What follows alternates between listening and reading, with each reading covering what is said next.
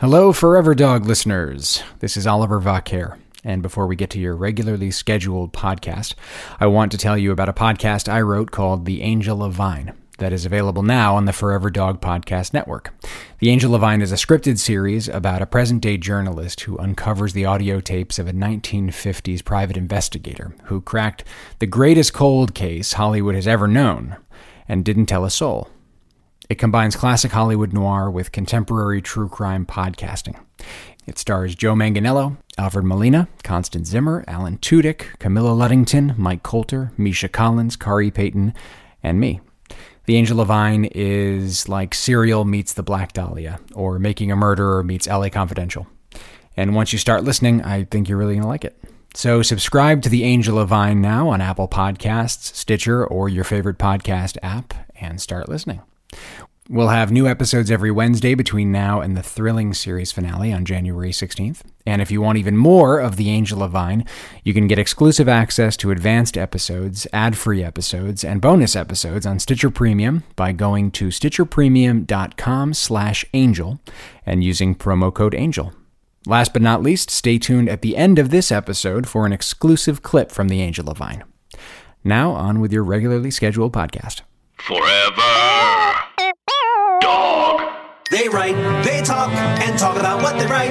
Tune in tonight, or whenever the time is right. It's the Writers Panel with Ben Blacker, and it's starting now. Oh, yeah! This podcast episode is recorded live at Austin Film Festival. See? Tonight's episode is presented by Screencraft, a screenwriting talent discovery company. Give them a round of applause, please.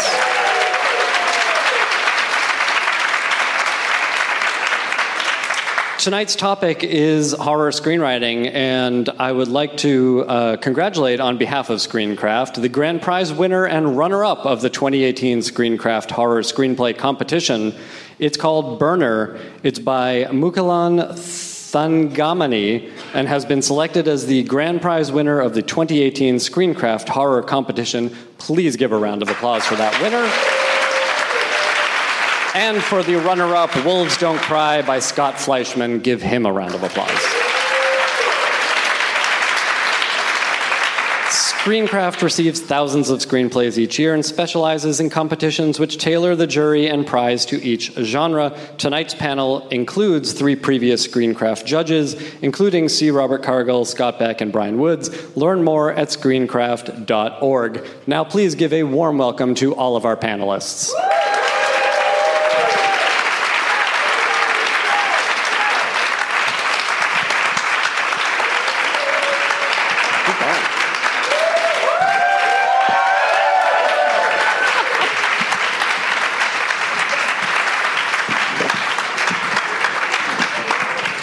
Thank you all so much for being here. We have a lot to talk about. I want to make sure that everyone who is listening to this podcast, as well as the people in the room, know what your voices sound like and know where they have seen your names on their television or film screens. Starting with you, please tell us your name and give us your genre cred. Why are you on this panel?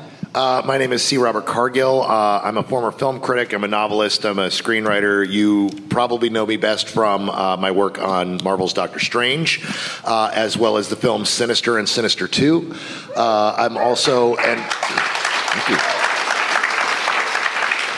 Also, I was shortlisted this year for the Arthur C. Clarke Award for literature, science fiction literature, for my book Sea of Rust. And I have a new book out that is entirely 10 short horror stories. Cool. Al. Okay, my name is Alvaro Rodriguez. Al Rodriguez. You might know me from a movie that I wrote with my cousin Robert called Machete. And I also was a writer on From Dusk Till Dawn, the series, and 20 years ago wrote From Dusk Till Dawn 3, The Hangman's Daughter, which was a spaghetti western prequel to that. And I have a new horror-related, supernatural, kung fu adult animated series called Seis Manos, which will be on Netflix next fall. That tired premise. Hi, I'm Yasmin Yilmaz, Yaz for short. I worked on The Exorcist Season 2. and an upcoming Netflix series called Protector. That's me. These are good answers. Fantastic. I'm Scott Beck, co-writer with Brian Woods. Together we co-wrote A Quiet Place. We also, thank you. We also just finished post-production on a film we wrote and directed, produced by Eli Roth, called Haunt, which hopefully will be out next Halloween. And we're writing The Boogeyman, a Stephen King adaptation for Fox and 21 Labs right now. Right. I want to start by asking each of you about the horror in your background, the fictional horror in your background. What was your gateway? What was the stuff that you got into that got you interested in this genre? And I want to start at that end with you, Brian. Oh my goodness. I mean, I remember, what year did Alien 3 come out? 92. 92. Look at your T-shirt. Well, Gremlins is a place to start, but I mean, I feel seeing Alien 3 came out when I was a kid, and there were all these action figures, and I was buying up these action figures without having seen the movies, and then my mom, because she was amazing, rented Alien 1, Aliens, and just to see those movies at that age, like you fall in love with horror immediately. It was so wonderful.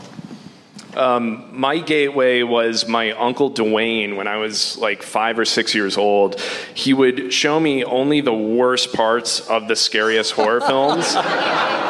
So, for instance, I saw Cronenberg's The Fly, but only the part where Jeff Goldblum spits on John Getz's ankle and it starts melting away, or the scene in RoboCop where the guy gets covered in acid and gets hit, or most famously, like the chestburster scene in Alien, and that stuck with me. And only when I was like older, like 7 years old, did I see the full context of those movies. So. At the proper age, yes. Absolutely.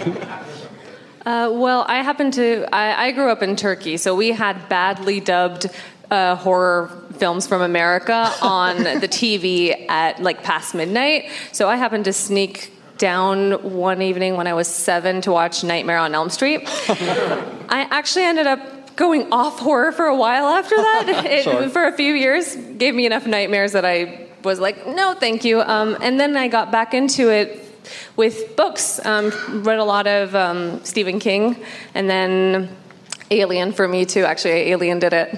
What was your Stephen King gateway, and how old were you when you read that first one? Firestarter, and I was 11. That seems right. Yeah. Yeah. Al? I was also, I think my gateway was probably literary, other than instead of the movies, but it was also a Stephen King kid. I was also just a voracious reader from an early age, and so I loved like Edgar Allan Poe stuff, but Stephen King, the Night Shift, the collection of short stories, was my first entry into that. But I also remember very vividly when I was a kid this thing called Boo Theater that was on TV, and it would show like Hammer films on a Saturday and stuff like that. So that really captured my imagination, and I can't tell you how much of a thrill I had getting Roger Corman to sign a poster that I had of the Tomb of Ligeia, which film that he made back in the 60s from Edgar Allan Poe's story. Robert Towne wrote the script, and I now have a signed poster from Roger Corman. My family I'm a military brat to start off with, and so living on an Air Force base, my parents felt very comfortable with letting me just kind of go around, and what my mother would do when I was 5 years old is drop me off at the movie theater during the matinee on Saturday while she went and did the shopping to keep me out of her hair.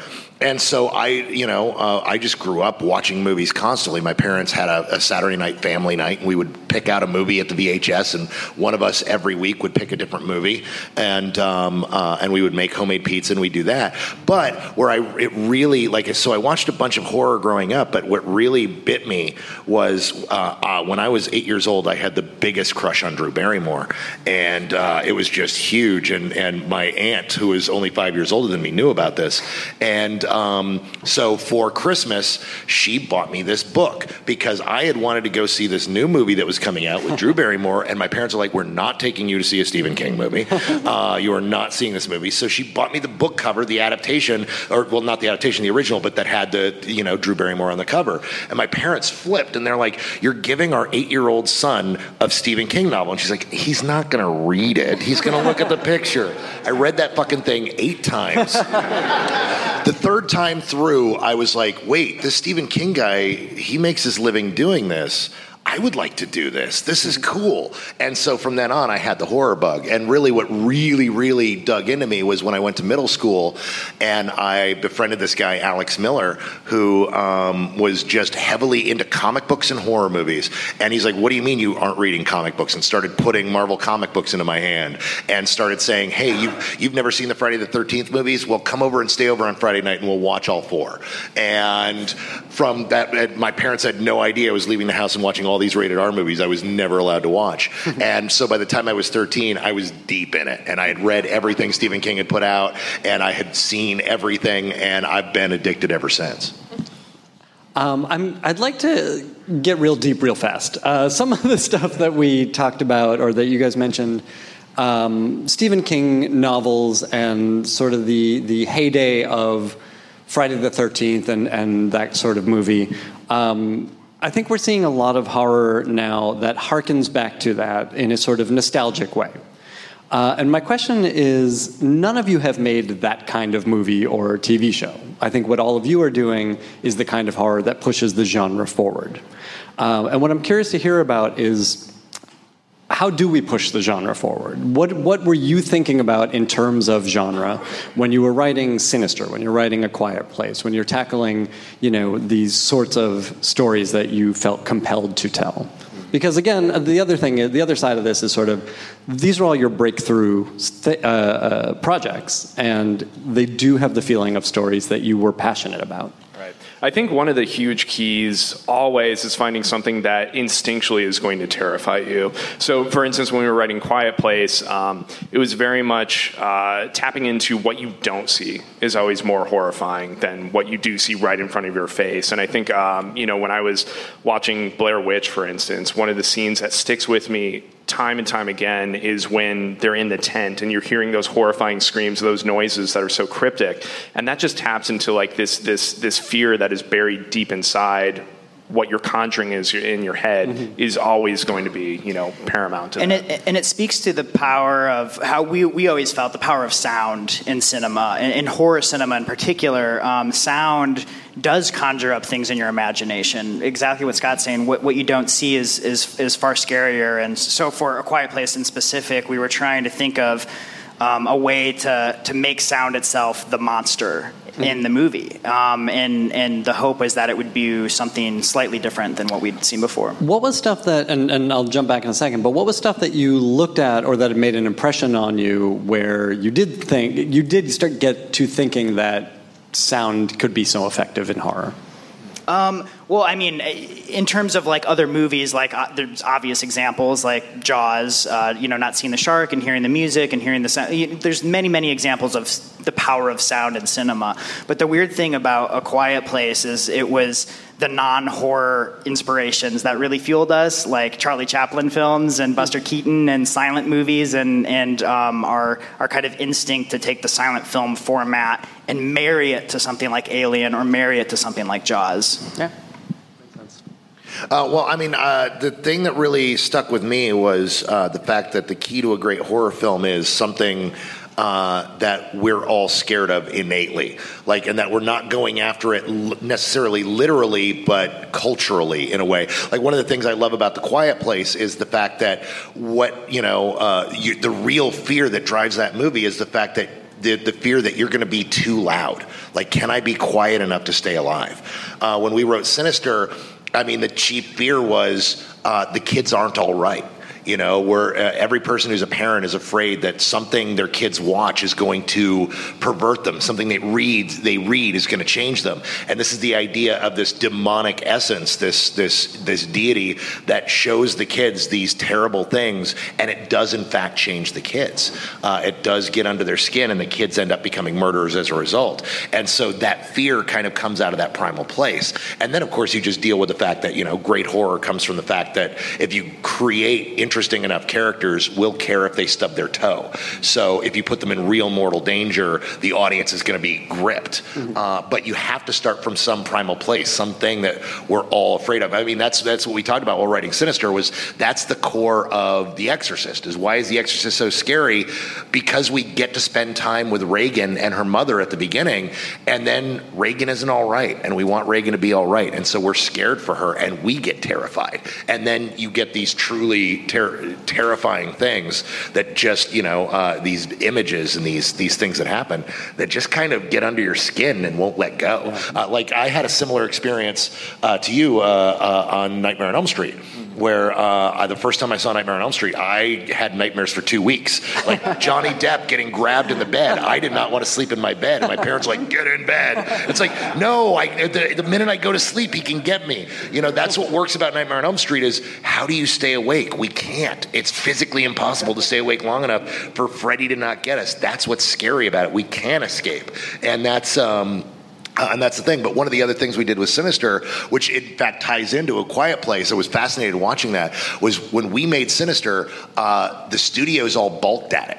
And in fact, one studio had the board voted on whether to pick it up or not, and they split down the middle, so they decided not to, because they said, can the killers be something other than the kids? People don't like seeing kids get killed. Correct. People don't like seeing violence against families. And here we are 6 years later after Sinister came out, and I watched a movie in which a kid gets killed in the first 10 minutes, and the audience goes, that's fucked up, what happens next? And it's fascinating to watch that evolve and watch how studios were afraid of that for so long. With the question you initially asked, you know, the nostalgia thing, you know, 80s horror wasn't afraid to put kids in danger, and now we're willing to put kids in danger again, and so we've got a whole new source of horror that we're scared of, and it's working. And I think that's why part of the reason people go back. The danger now seems so much truer. It feels so much realer and more honest. I think. To what do you all attribute that? I mean, I want to talk about The Exorcist TV show because it was brought up.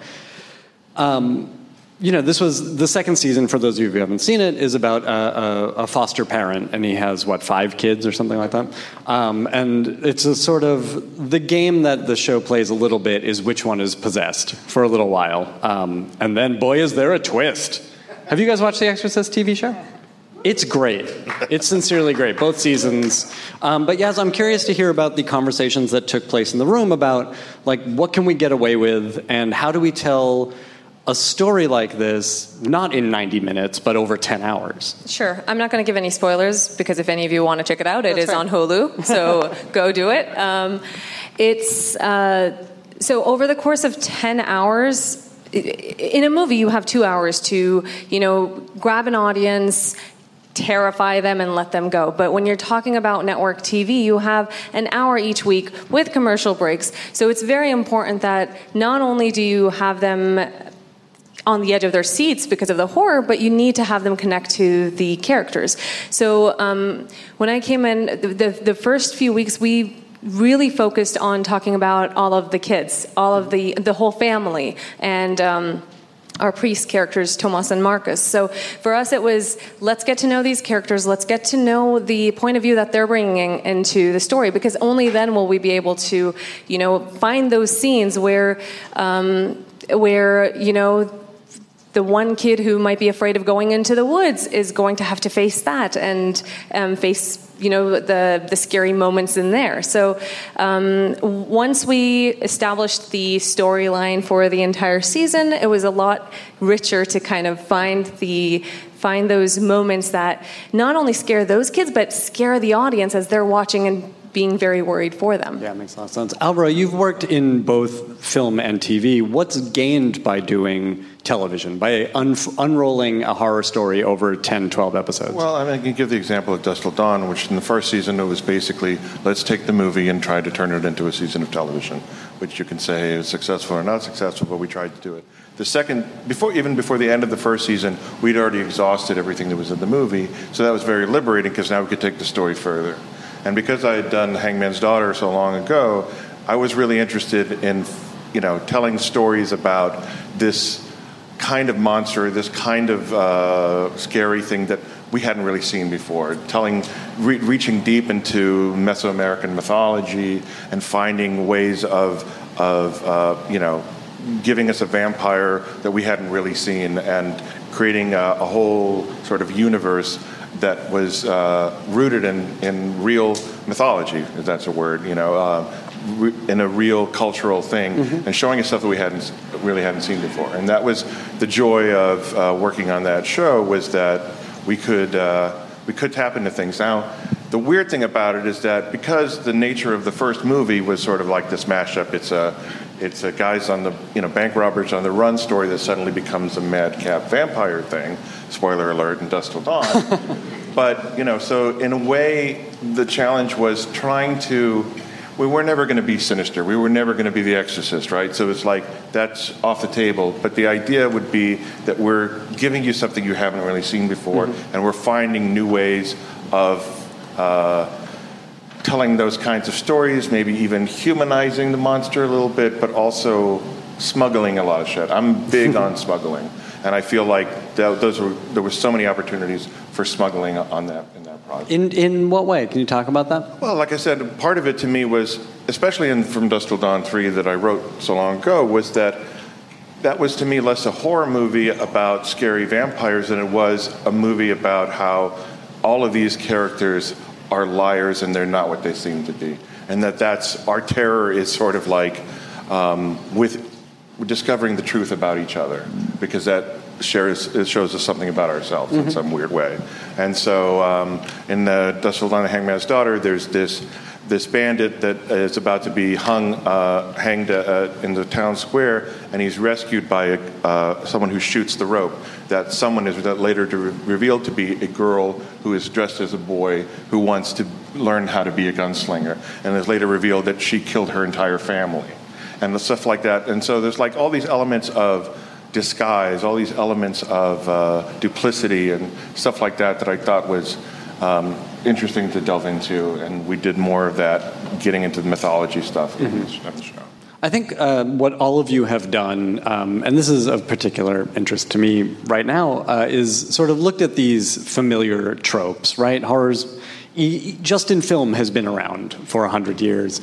And you asked yourselves either what is a turn on that familiar trope, or how do I make that personal, which is, to me, is a much more interesting question. And I'm curious to hear about how you made these horror stories personal. I'm curious to hear, as part of that, about writing what scares you. Yeah, I love what you were saying, because there's something really special about the horror genre, where they're such roller coaster rides. They're so fun to watch, horror movies, but it's also always a great opportunity to either say something or make it personal to you. In A Quiet Place, something Scott and I talked a lot about was how if there was no apocalypse with aliens, attacking and killing people, our family would still have communication problems. They still wouldn't be talking to each other. And it was almost just as important to us when talking about the rules of the monsters, was making sure that it almost worked as a metaphor of sorts, so that it felt like something we could put our heart and soul into and really latch onto as writers. Yeah, and I think additionally, everybody here has been touched by some sort of family issue, whether it's a death or a divorce or some separation or estrangement, and that was something at the tip of our tongues, like that we were always talking about. And beyond that, I wasn't a father at the time, but my wife and I were very actively talking about what's it mean to be a parent, should we be parents? And now I'm a parent, now that Quiet Place has come out. And to be on the other side of that, the film, for me, really touches a sensitive nerve in terms of, how far will you go to protect your child, and what does it feel like when you live with this constant fear of this, kid dying at any second. And that's not even the world of Quiet Place. That's just here in Austin, Texas. I'm trying to keep my 10-month-old daughter alive and not get hit by one of the Lime scooters that are scooting around here. So it's always, I think, paramount to imbue your project with something that is cut from your own DNA, because I don't think otherwise audiences will care. Yeah, absolutely. Well, I mean, the thing about horror is the purest genre we have. There is no purer genre than horror, because in terms of every bit of filmmaking, if you go to see a science fiction film, it's all about how great the special effects are, or how big how big and awesome it looks. When you go to a romantic comedy, it's about what stars are in it. When you go to a horror movie, you go to a horror movie not based on the cast, not based on anything else other than, hey, that looks like a good story. That's what draws us in. If it looks scary, if it looks interesting, we watch that horror movie. And there's something incredibly pure about that. And so you get to really pour yourself into it. Mm-hmm. When we wrote Sinister, not only did we write from that core that I talked about earlier of the kids aren't all right, but me and Scott wrote the character of Ellison from the point of view of, this is the guy we're afraid of becoming. The guy that is willing to sell out his family and sell out his own soul in the pursuit of fame. That's the writer we're afraid of, that one day we might just be like, no, honey, I don't have time for you. Daddy has to write his book so he can get back in the big offices again. That's a very scary place to be, because, especially for me and Scott, our families are everything. I mean, as you were just saying, this is what scares us. And so we went from that very same place that we were, but being afraid of what we would become. And so we made that character become that and be the worst parts of what we saw in ourselves and our own fears, and then created this character that people just found fascinating. Yeah. And I think it's because it was honest. It came from an honest place. On The Exorcist, were you able, as a sort of mid-level writer, to tell a personal story in that show? Yes. A show that's not yours? Question mark? Well, Sean and Jeremy were just so amazing. I'll say this. The show was about a group of foster kids and a foster family. And to me, the Exorcist writers' room became my foster family. So in that way, I saw a little bit of myself in every character that was written, and that was what was so amazing about being in that room. Like I said, Sean and Jeremy created this very safe environment where we were talking about all of our personal experiences. As an immigrant, coming to America, it took me a while to recognize this as my home. Mm-hmm. And we had characters who came into the family later on, and in her, definitely, I saw myself. So, yes, the answer. That's really cool. I'm curious about working on other people's IP along the same lines. You guys are working on a Stephen King story. Are you able to tell a personal story through someone else's original story? You have to. You have to. Absolutely. I think no matter what you're working on, even if you're working on, the next Star Wars movie or something, like, you have to find a piece of yourself. That's not the secret project you're working on? Okay. Indiana None of Jones? us can confirm or deny anything. But absolutely, it takes too long to write a script to not let it be personal. Let's just put it that way. You have to invest so much in it. Exactly. And I think that's the only way that your characters can be people that your audience cares about. Because, as Cargill was saying, you can bring people into the theater on a concept, but you got to keep them there for 2 hours. And that's where the characters come in.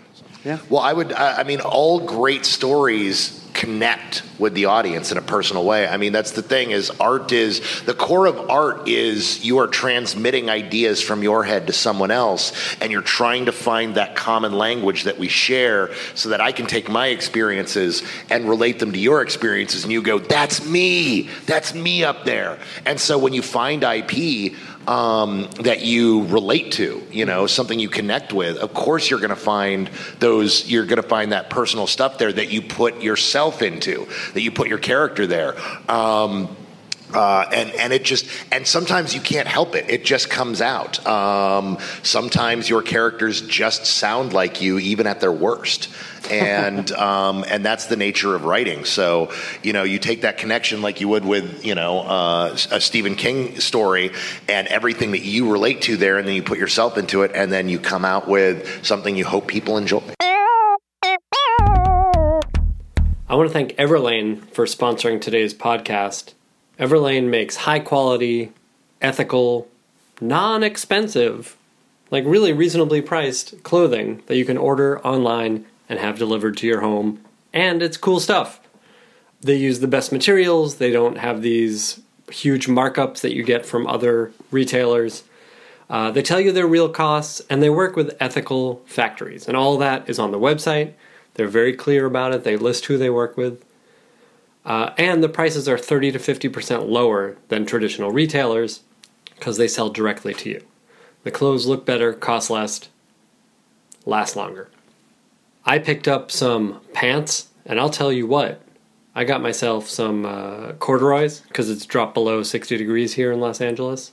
So I needed something, warm but comfortable. And they are super comfortable.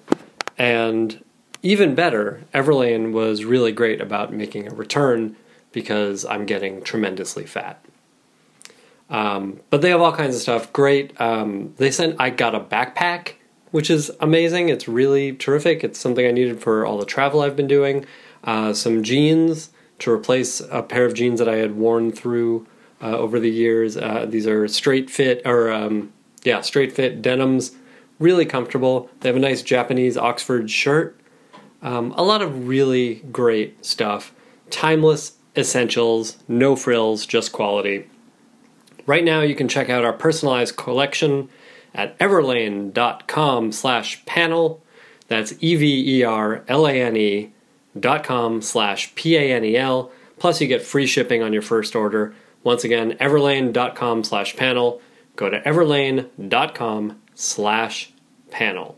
And get yourself some nice new wardrobe. You deserve it. I want to ask a sort of tangential question, which is definitely about writing, and to me is the most horrific part of writing, and that is about being honest on the page and maybe putting the things you're afraid of or the worst parts of you on the page. And tell me how each of you does that. How do you push through that and get that on the page? One of the things that occurs to me, and especially since this is the writers' conference, and maybe good advice for writers too, especially newer writers starting out.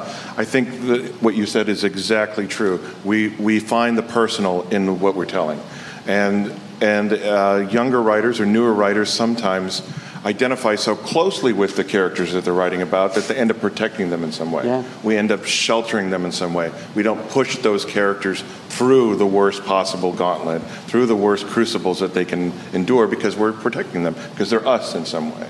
And so in part of that transmission of the personal, you also have to understand that the story suffers if it doesn't happen, if you don't make it as not just personal, but as intense, as devastating as you possibly can, and recognize that that's what's going to make that story stronger. It's going to make the journey stronger. The cathartic feeling that the audience endures going through that experience with your character.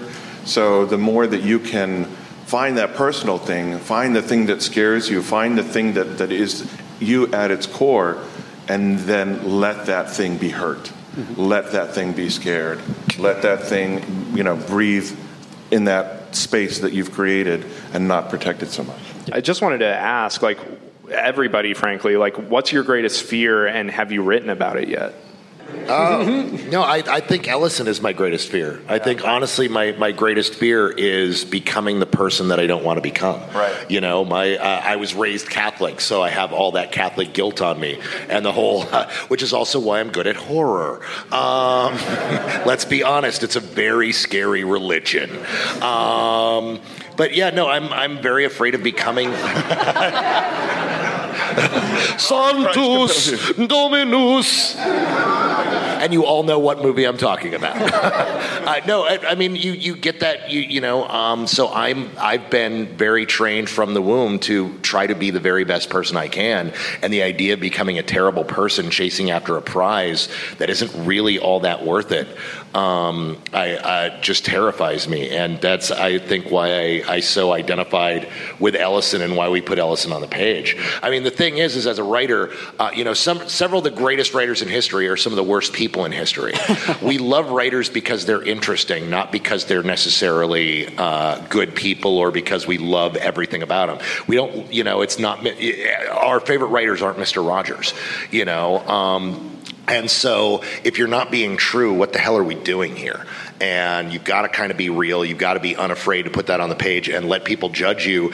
And really, they're not going to judge you. They're going to think, oh, you came up with this great character. And you're going to be, yeah, it's not me. Not me at all. It's okay.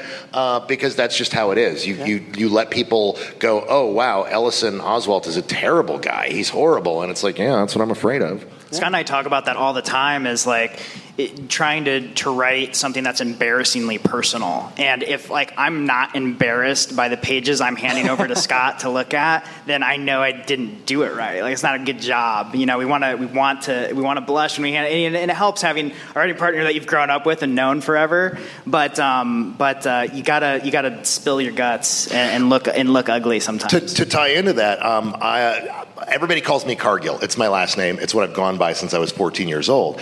And every few weeks I'll meet somebody new who goes, oh, Cargill. Just Cargill? And yeah, just Cargill. Oh, what, like Madonna? Like Prince? And I told that story to Scott while we were writing on Doctor Strange, and he goes, that's Wong. That's our in with Wong. And so all the Beyonce stuff, the Beyonce, all comes from this stupid thing that people have done to me my whole life, which, is embarrassing, but, worked as a really great joke in a Marvel movie. I would open that question to the rest of you. What are you afraid of? Have you gotten to tackle that in writing? For me, it's hurting the people I love around me. And it can be something as small as saying the wrong thing to something much more extreme, as in the context of a current horror feature that I'm working. Because we need some death in there, right? In order to that's the real fear we have, that being responsible for some kind of physical, spiritual pain in someone else. Yes. And you are getting to tackle that. Is it a difficult process digging into this feature? Oh, yeah, but I figured it out. I can't be happy when I'm writing it, which means I have to be in traffic on the 405 by myself. Sure. and then it's just it's gold, and I just pull out my laptop, park the car, and have at it. Al, what about you? Wow, this might be sharing too much, but I think that the thing that used to scare me the most has changed. And the sharing too much part is this. I was married for 16 years. I have 3 children. Several years ago, I started getting anonymous emails from someone who was threatening to out me as a gay man and saying, you're kidding yourself, I'm sending this to your wife, I'm doing this, you're to your children. I freaked the fuck out because I am gay, I'm out now, I'm divorced and all of that stuff. But at the time, that was the scariest thing to me. I didn't know who this person was. I had really no idea. But the idea that someone, and it's the oldest sort of blackmail trick in the book, right, of blackmailing guys like me who were raised Catholic, got married, had kids, knew they were gay since they were 5. Yeah, this is a stock character, as you know. But that was terrifying to me. I didn't know. To me, I wanted to be honest about who I was, but I felt like doing that was inviting the apocalypse. I could not imagine a world in which I could do that. Yeah. So that terrified me for a long time. And I ended up doing a Facebook purge of about half of the people that I was friends with. And then I got an email saying, oh, you unfriended me on Facebook. So I kind of narrowed it down to who this person might have been, but I still don't know for sure. But, that was a thing that just completely wrecked me for a long, long time. And it wasn't until a long time later that I was able to, I guess, be honest about who I was, step away from that fear, and so I think the thing that now scares me is what you said. It's like, have I hurt the people that I love? Am I hurting the people that I love by doing this other thing? And it's a topic that I've kept trying to challenge myself to address in writing in some way. Have you been able to? And I've been edging towards that process. I think that that's still a process. I mean, the weird thing about it, coming out in your 40s is very different from coming out in your teens or your 20s or even in your 30s. And so, to me, there's been the coming out process has been a years-long process. It's like every time I meet someone else in a weird way, I'm coming out to them. And or I'm still sort of like, there are times when I wake up and I forget I'm gay. Not really, but I feel it's like, there's just like this some weird thing where it's like, I lived another life for such a long time.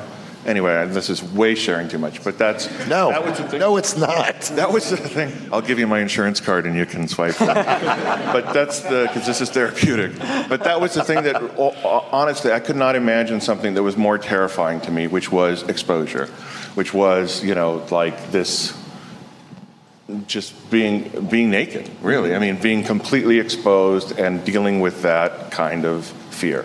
By the way, this is the power of personal, honest storytelling, which is, I'm not a gay man in a long marriage, but I immediately identify with your story, and I'm like, oh, what would that be like going through that? It's amazing. You have to tell that story. It's so fascinating. And I would love to see how you as a creative person process this into whatever genre story you tell. Thank you. I appreciate it. Yeah, I mean, absolutely. And I think you raise an interesting point, Brian, which is, as writers, we have to be empathetic, right? We have to live in the heads of all of our characters.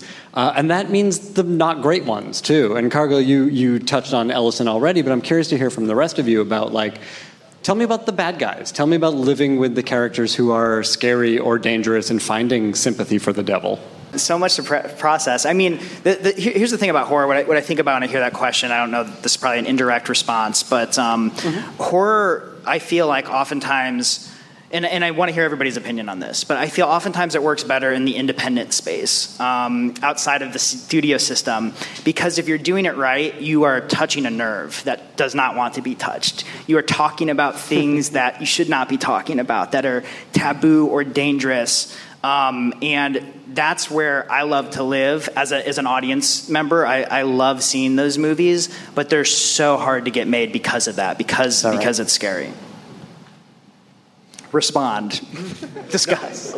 Well, I would just say, it made me think about sympathy for the devil and just sort of like this.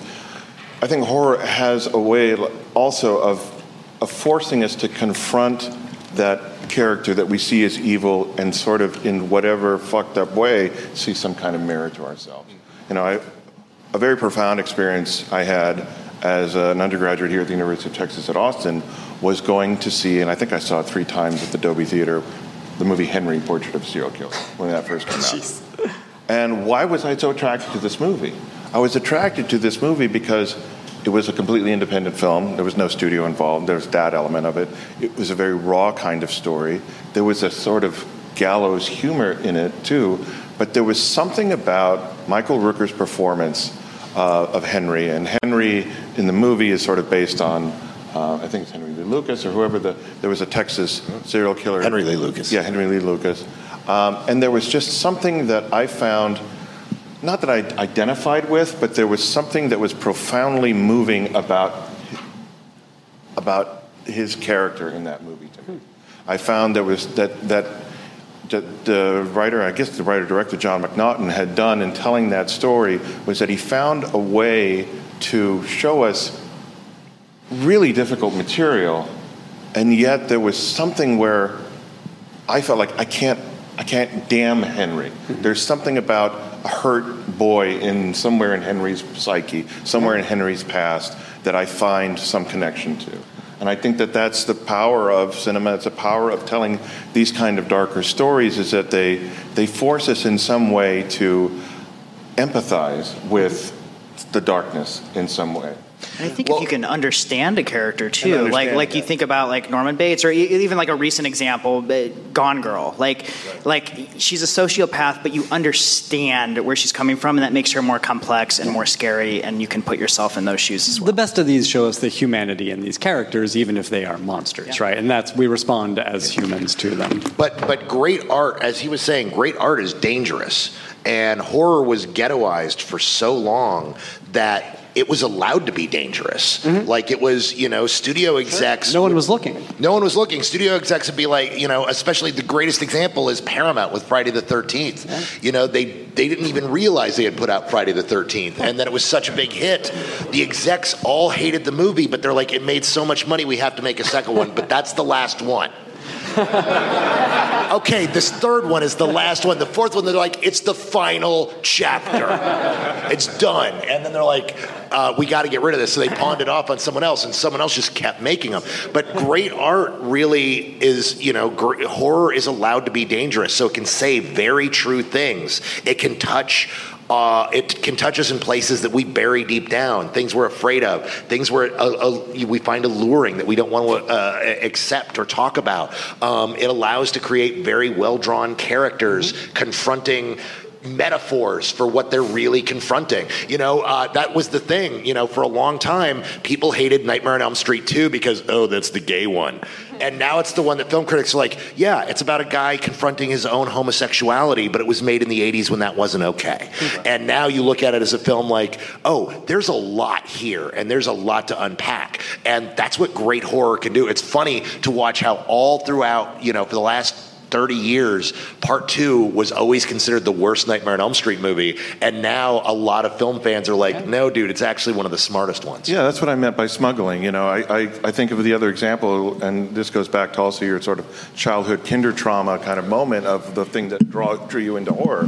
When I was a kid going to, I think I was in between 7th and 8th grade summer in San Antonio, and I was at this sort of summer camp thing, this Catholic summer camp thing, where they showed us on a Saturday night at like 10 o'clock at night, they set up a projector and showed us a 16 millimeter copy of Night of the Living Dead. A bunch of like 11 and 12-year-old boys are watching Night of the Living Dead for the first time. And it should be watched. As it should be watched. A 16 millimeter with a bunch of priests. And I was everything's falling into place, Al. I know, right? Show me on the doll where the bad man touched you. Now we've crossed the line. Now. Killing kids is okay. Al's past. But it was really one of the most visceral experiences I'd ever had watching a movie. And I guess I'd seen some scary movies before, but there was nothing that prepared me for this. And to the point where I remember trembling, and just having this like scare, especially in the moment where, the zombie daughter stabs her mother with a trowel in the throat. But the other thing that also really affected me, and it goes to the idea of smuggling and sort of the hidden thing or not so hidden thing, and I think even George Romero would say, we weren't really thinking about that, but it became that, is that you have an African-American hero in this story who becomes the man of agency, who becomes the guy who gets things done, the guy who these other characters have to follow. And the finale of that movie really prefigures Get Out. Oh, and that he's actually said that. Like he's openly said that was the whole point of the movie. Jordan Peele or George Romero. That the racism was the whole point of. I had heard the opposite. I had heard that Romero had said we weren't really thinking about that then. Well, he may have changed his story. Yeah, that happens too. Which is possible, but he's said that in later years. Yeah, but there's this that the final shot of that movie is so harrowing, and it's so much a political statement in the middle of this, throwaway zombie movie that's made in Pittsburgh for a couple of bucks. But what is incredible that I'm just realizing, like, as you're talking about this, like, those were, like, Night of the Living Dead was a film made outside, the system entirely, but now we have movies like Get Out that are being made within the confines of the system that are still digging into deeper things, and I think that's one of the exciting things about the atmosphere that we're in right now, is that there are people holding the purse strings that are willing to take a little more daring chances with certain filmmakers, and it's just creating, like, this incredible opportunity for, like, anybody that's a horror writer out there, like, as crazy as your idea is, just fucking write it. It's going to work. Like, just do it, because there are so many people just taking those chances right now. Well, that's Jason Blum's whole model. I mean, people don't actually talk about his model. Everybody thinks he just gives a little bit of money to a lot of people and scatter shots and sees what he can get. It's not what he's doing. The whole model is built upon the fact that he takes people who are somewhat established in the industry. He goes out and he's got people that figure out what their foreign pre-sales are. And with Scott Derrickson, when we made Sinister, it was $5 million. You could put Scott Derrickson's name on a 16-millimeter piece of shit, and it would pre-sale $5 million around the world. And so what he figured is, if you take a guy you can sell for $5 million and give him $3 million, you've already profited. So, and that's the thing. Jason Blum's never lost a dime on a movie. You might be, that movie went direct to video, or it got scuttled, or it bombed. Every single one of his movies has made money because of that model. But what that does is, in exchange for that model, in exchange for that low amount of money, he comes to you and says, as long as I like the pitch, you get to make whatever movie you want. And Scott had final cut on Sinister. So we got to make the movie we wanted to make. The studio that bought it came in and had some notes, and we liked their notes, and based on test screenings ended up following just a handful of their notes. But that's how Jason Blum works. And how Get Out got made was, he said, Jordan Peele, I can pre-sell you for $15 million. Here's $10 million. Go and make whatever movie you want to make. And he was able to make Get Out.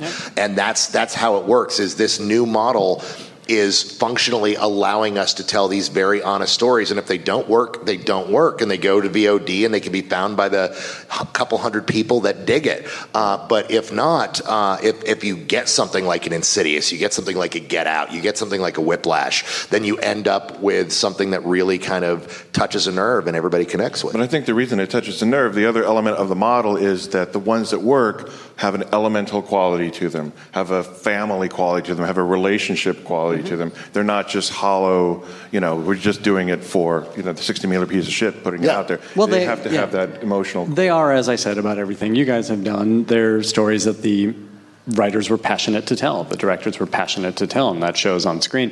I have two quick questions before we wrap up that I want to ask you guys. And Alvaro, I'll start with you. Let's talk about vampires. At a certain point, every one of you has had to show the monster, and that is a make or break time in a movie, in a horror movie. Vampires are silly. Yes, they are.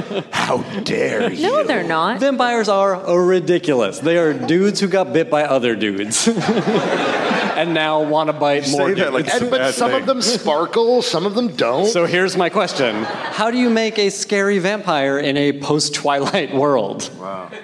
Right? Vampires have been defanged. But you made them scary. Well, I don't know that I really succeeded in that, but I appreciate the compliment. But I'm saying for all of us, you made them scary. Well, what I do think but that's the challenge, right? One of my favorite, and this is maybe a movie that I don't know what its reputation is among the horror community, but one I thought really interesting example of how do you make vampires interesting and scary and not sparkle is an Abel Ferrara movie called The Addiction with Lily Taylor. Fuck yeah. Yeah. That movie is a black and white movie. Abel Ferrara shot it. He was probably, I won't say what he probably was when he did it, but the movie is super smart. The movie is, it shows you the vampire very quickly. And it has a very strong elemental quality, a very visceral quality to it, but it also has a really smart intellectual quality to it. It's a lot about our addiction as people to committing crime, to evil, to this sort of like sucking off each other's life force or whatever. But it's a very powerful movie. Lily Taylor's great in it. Christopher Walken has a great part in it that you just watch it and you just like, give me more Walken, give me more Walken. But that to me is like a really good example of someone who's taking the genre and doing a very personal thing in a very smart way, in a very visceral way. So I would recommend that if you haven't seen that. I didn't tell you all I was going to ask this, but I'm curious to know, Starting over with you, Brian, if you could have the keys to any horror franchise, what would you like to tackle? Oh, holy horror franchise. I mean, what does that even mean? I mean, could we go back and like Hitchcock's work? Is that Sure. a horror franchise? Whatever you Sure. want. Absolutely. But it's sacred ground. It's so dangerous. That's right? why I asked. That's an awful question. This is horrible. I mean, one of my favorite Hitchcock movies is Dial M for Murder, and it does not need to be remade. It's perfect. So I just talked myself out of a job. I don't know. How do you? How would you even tackle that, though? In Because it 3D, kind of is perfect. I just rewatched it. I happened to rewatch it, and it really is just. It's perfect. There's nowhere to go with that. It's gorgeous. Here's what I would do. I would actually do Hitchcock's Rope. And I would do it all in one take, in a oneer, as originally intended. But instead of a small dinner party with 8 or 9 guests, I would do it in a massive ballroom like this with 200 people, and the dead body is sitting in the middle of the room, and there you go. And it would not be nearly as good as the original Rope, and I would be out of a career. But I kind of want to write that. Yeah, now. just write that. That's not Rope. Write it. That's great. Scott. I hate this question. This question is terrible. You are Why are you asking this? I love it. So Resident Evil, and Brian and I used to play this when we were 11 years old. And we've talked about this for years and years. We even talked to Screen Gems about it, but they're going in a different direction. We want to do Resident Evil meets Gus Van Sant. And by that, I mean Gus Van Sant's like his Death Trilogy. Death Trilogy, like Last Days, Elephant, and Jerry, where it's just following your characters through atmospheric hallways. And so for us, the horror movies, and Resident Evil works when it's about suspense. It's not about zombies jumping out every single fucking second. It's not about Mia Jovovich like riding a motorcycle through a sheet plate glass of window. Like it's about waiting. You mean the for... Muppet movie, The Great Muppet Caper? Yes. That's my choice, by the way. The horror movie I'd remake. So that's cool. That's what we would remake. I think we would turn Resident Evil into like a very lean, scary movie that's just built on suspense and not on zombies and blood and guts. I love that idea. Yeah, the whole Gus Van Sant, Alan Clark elephant thing of doing an elephant version of Resident Evil is next level genius. You know, when you mentioned the Hitchcock thing, the first movie I thought of was Marnie. Not that because I feel like you could do a better one. There's a very Me Too version of Marnie to be done right now. Marnie is one of my sort of guilty pleasures, and I think there's something about that movie that I think was maybe of its time, but also very ahead of its time, and feels very contemporary of issues of sexuality, issues of, like I said, Me Too, issues of psychology, kind of the exploration of the mind that we hadn't really seen in movies before, and the way someone is helping someone kind of go through their trauma in a way that illuminates their criminal behavior, I think is very timely. It's not really a horror franchise. That counts. I'll take it. Okay. Yeah, I accept your answer. Good. Cargo. The Purge, without a doubt, no question at all. I have the Purge movie I want to make. Lay it on us. I will not. The reason I won't is I may have pitched it to Jason Blum at some time, and he may have really enjoyed it. So I won't say. I don't know if anything's ever going to come from it. But the thing about The Purge, what's so great is, the first movie is very much like a Twilight Zone episode, and that was what was kind of neat about it. Was like it's this alternate reality where this really fucked up thing is happening. It's like the lottery. It's very in that vein. And it sets up so many questions that every person in this room that's watched a Purge movie has thought about, well, what if this happened? And started constructing their own Purge movie. And it leaves a lot to talk about. It is a franchise that's entirely about the very worst parts of our nature. And it's got such a great concept that's already set up. You have to explain nothing. I don't have to explain a villain. I don't have to explain what it is. It's 90 to 100 minutes of pure character and action. And that is what every writer really wants. The exposition is the hardest part. Like, how do I explain this thing? Like, I can only imagine how, in fact, one of the things that I find you guys remarkable about what you guys did and what Krasinski did with Quiet Place is how quickly and easily you gave us the information about the monsters, and I know that it was so quick and easy that you guys spent 3 fucking months painstakingly going over how do we explain this without just sitting and explaining it because they're not allowed to talk.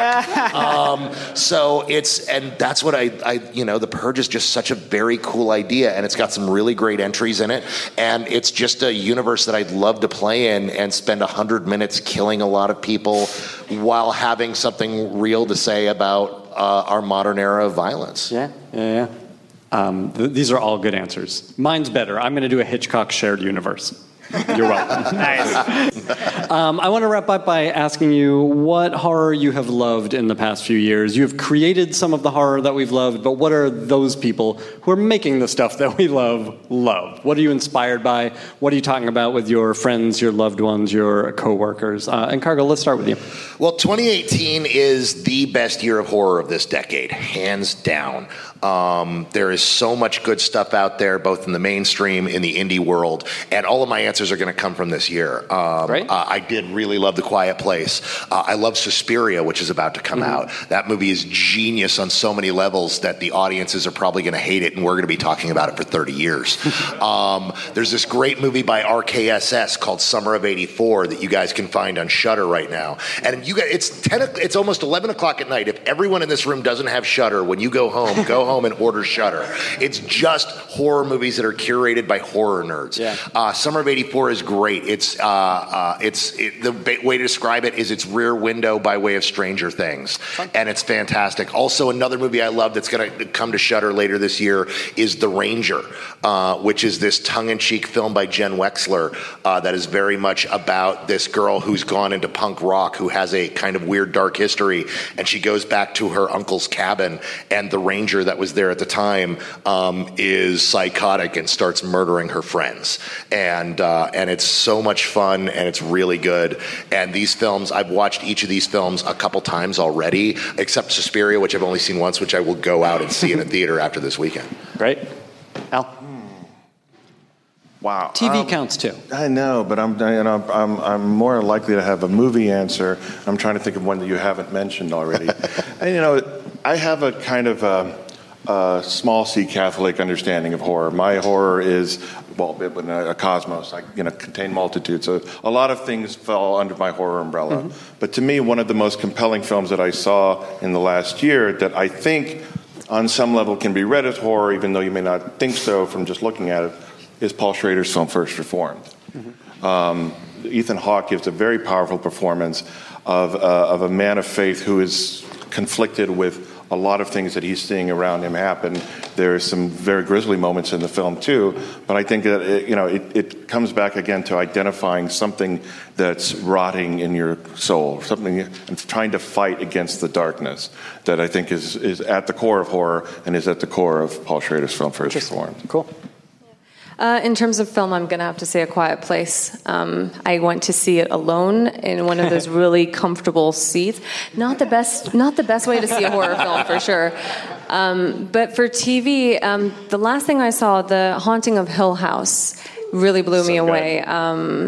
Just so good in terms of the family drama, the scares, the horror, everything we talked about what scares us. It was in there for all the characters. The brilliant thing about that movie, that show that I don't see a lot of people talking about, is probably one of the best modern examples of diving into mental illness and grief that I've ever seen. For sure, but it never feels like a bummer either. No, like it's a fun show to watch for, even though it's so dark and quiet. Just to do a shout out to Castle Rock. Yeah. I thought Castle Rock did a great job of talking about mental illness, especially in the episode called The Queen that Sissy Spacek should get an Emmy for that performance. That is, I mentioned this earlier in another panel, I thought that was like third brain, three-dimensional chess level writing in the way that episode in particular was structured. And I thought on the whole, even though I wasn't completely satisfied by the resolution of the first season, I felt that they did a great job of creating that world of Castle Rock and telling interesting stories that have a really cool creep factor. Mm-hmm. But I really appreciated in particular that one episode. Certainly Hereditary this year, because that film is so brilliant in terms of how a family collapses and breaks down, and you could strip all of the horror out of that movie and it would still be the most horrifying thing I've seen in a long time. And when she's yelling at the dinner table. Yes, that is absolutely horrific. Incredible but horrific. And then Train to Busan, which is a couple years old, but what I absolutely adore about that movie is outside of it being like scary, it's also got such a heart to it that like you're almost crying by the end of the movie. Maybe I was crying by the end of the movie. But those for me are the horror movies that I keep coming back to because they're weighted in such, character. So. My favorite horror film of the year was 8th Grade by Bo Burnham. I found it to be terrifying and deeply personal, and I never want to be a 12-year-old girl again going through 8th grade. I experienced it so vividly. It was such an amazing movie. And another, I'm totally with you about First Reformed, which is kind of another non-horror horror film. But, I saw that movie in theaters, and the audience gasped at the end of that film. The people were hysterical, and I'm just like, does that still? It's like it was a reaffirming experience about the power of cinema, that people can still have those reactions when they go to a movie, and it's beautiful. If I can throw in one more thing, there's a movie coming out in a few weeks called Overlord.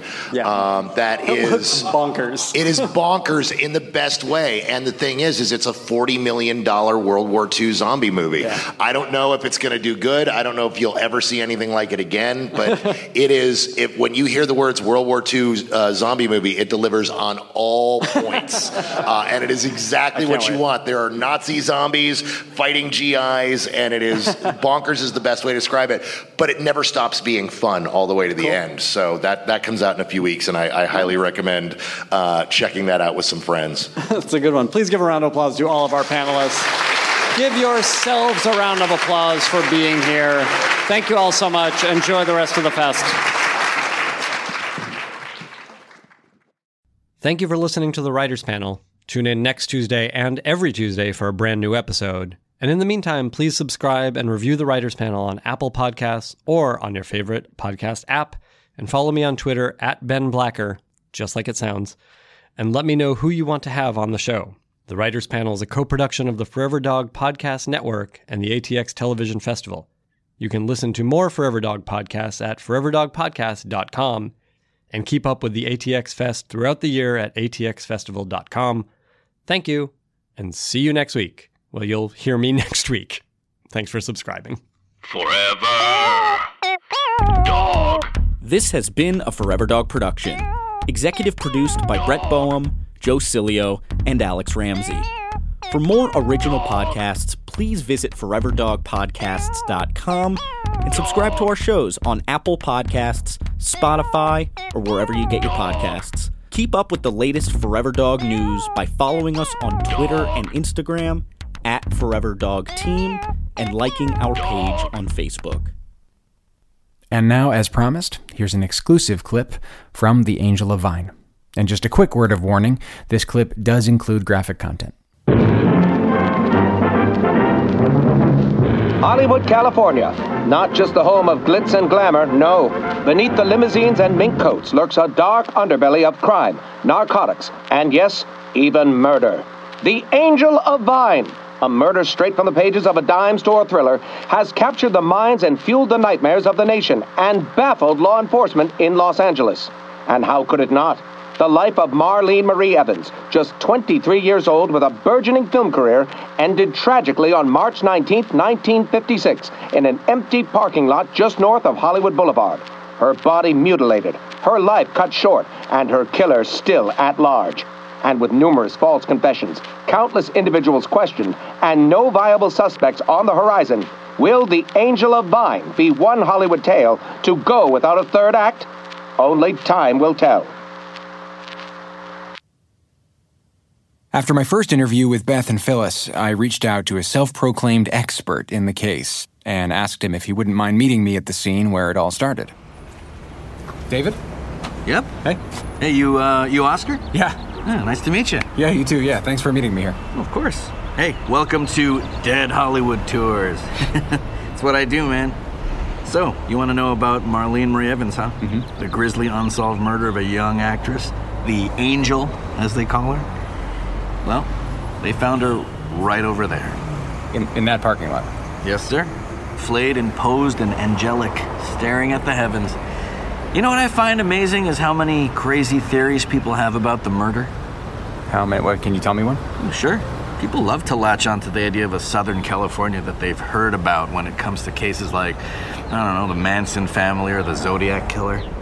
Everyone wants to attach a half-naked wacko cult or a hooded madman whose MO is always somehow satanic rituals. And you don't think that was the case here? No, absolutely not. The likelihood that Marlene Marie Evans was a sacrifice to a secret society is as plausible as the idea that she was murdered by the FBI, the CIA, and the Mafia. Interesting. How can you be sure? Well, because of the care and the attention paid to her body. The ribs made to look like wings and the use of her spine to create a halo. I mean, it's all too clean, man. Too theatrical. It's too much of a presentation. I mean, I certainly don't think the killer had Ernie Newburn in mind as the dude that was gonna find her. I mean, there's this laborer on his way to treat himself to some pancakes at Dupar's, and instead of staying on Yucca, which I would have done, takes the lot that cuts through from Ivar to Vine and finds himself an angel. No pancakes for Ernie that day. I mean, a construction worker. She was found by a freaking construction worker who panics, grabs every other worker on the job to confirm that what he's found is in fact a dead girl, and by the time the cops show up, it's a zoo. I mean, if you're gonna lay a body across from an active construction site before dawn on a weekday, there's no question. She was absolutely meant to be found and seen by the public. I mean, once the press in this town got wind of the crime scene, they nearly destroyed any evidence in that lot trying to scoop each other. I mean, can you imagine trying to keep that lot safe from a mob of reporters? That's a ton of space to block off from vultures, let alone comb for evidence. With flashing bulbs going off and questions being yelled at that you don't have the answers to. It must have been absolute mayhem. Absolute mayhem. And Hollywood ate it up. I mean, not just Hollywood. Everyone ate it up. I'm still eating it up. I mean, have you heard those awful newsreels from back then? I have, yes. Yeah, they're pretty colorful. Colorful. They're grotesque. And, if you ask me, which you are, they only benefited the killer. The grandiosity of the drama on that scale of reporting just created more hysteria. Little known fact, where poor old Ernie found her in that parking lot, she was actually closer to Ivar. Marlene Marie Evans is actually the angel of Ivar. But that's not as catchy, is it? So the reporters use Angel of Vine. Everybody knows Vine. Hollywood and Vine. Bang, instant headline. Everybody's hooked. My mother used to say all he cared about was that dead girl. Meeting the angel. It makes more sense now. So what else can you tell me about Hank? We know he was a police officer. What? My mother used to call him a professional peeping Tom. But yes, he was a cop for many years until he left the force. Do you know why? Something to do with politics within the department. They wanted to make an example of him, and so he left. After that, he opened his private detective agency, spends less and less time at home. My mother kicks him out. Gigi was a tough cookie. Understandable. Can't say I blame her. I said just a second. It's a damn rush. I'm in here, not going anywhere. Yeah, how can I help you? Hank Briggs. That's what it says on the door. May I sit? That's what it's there for. You come highly recommended, Mr. Briggs. Oh, yeah? Irwin was especially pleased with your discretion. Irwin. You don't strike me as a Hollywood type. I'd like you to help me find someone. No, you're gonna have to be a little bit more specific. Mr. Briggs, I want you to help me find whoever killed Marlene Marie Evans. The Angel of Vine was a case with little to no information surrounding it. There were no prints, no clues, few suspects, and nothing connecting it to any other victims in any other cases. The investigation hit such a dead end that the entirety of the LAPD gave up after 8 months. I want you to think about that for a second. The LAPD gave up any hope that they would catch Marlene Marie Evans' killer. And here we are. Decades later, with an entire attic filled with audio recordings of an ex-cop turned private detective who got closer than anyone to solving the murder and didn't tell us all. I want to know what made Hank Briggs the guy for the job. I want to know how he found a trail that no one else could. And more than anything, I want to know if he can tell the world who killed the Angel of Vine.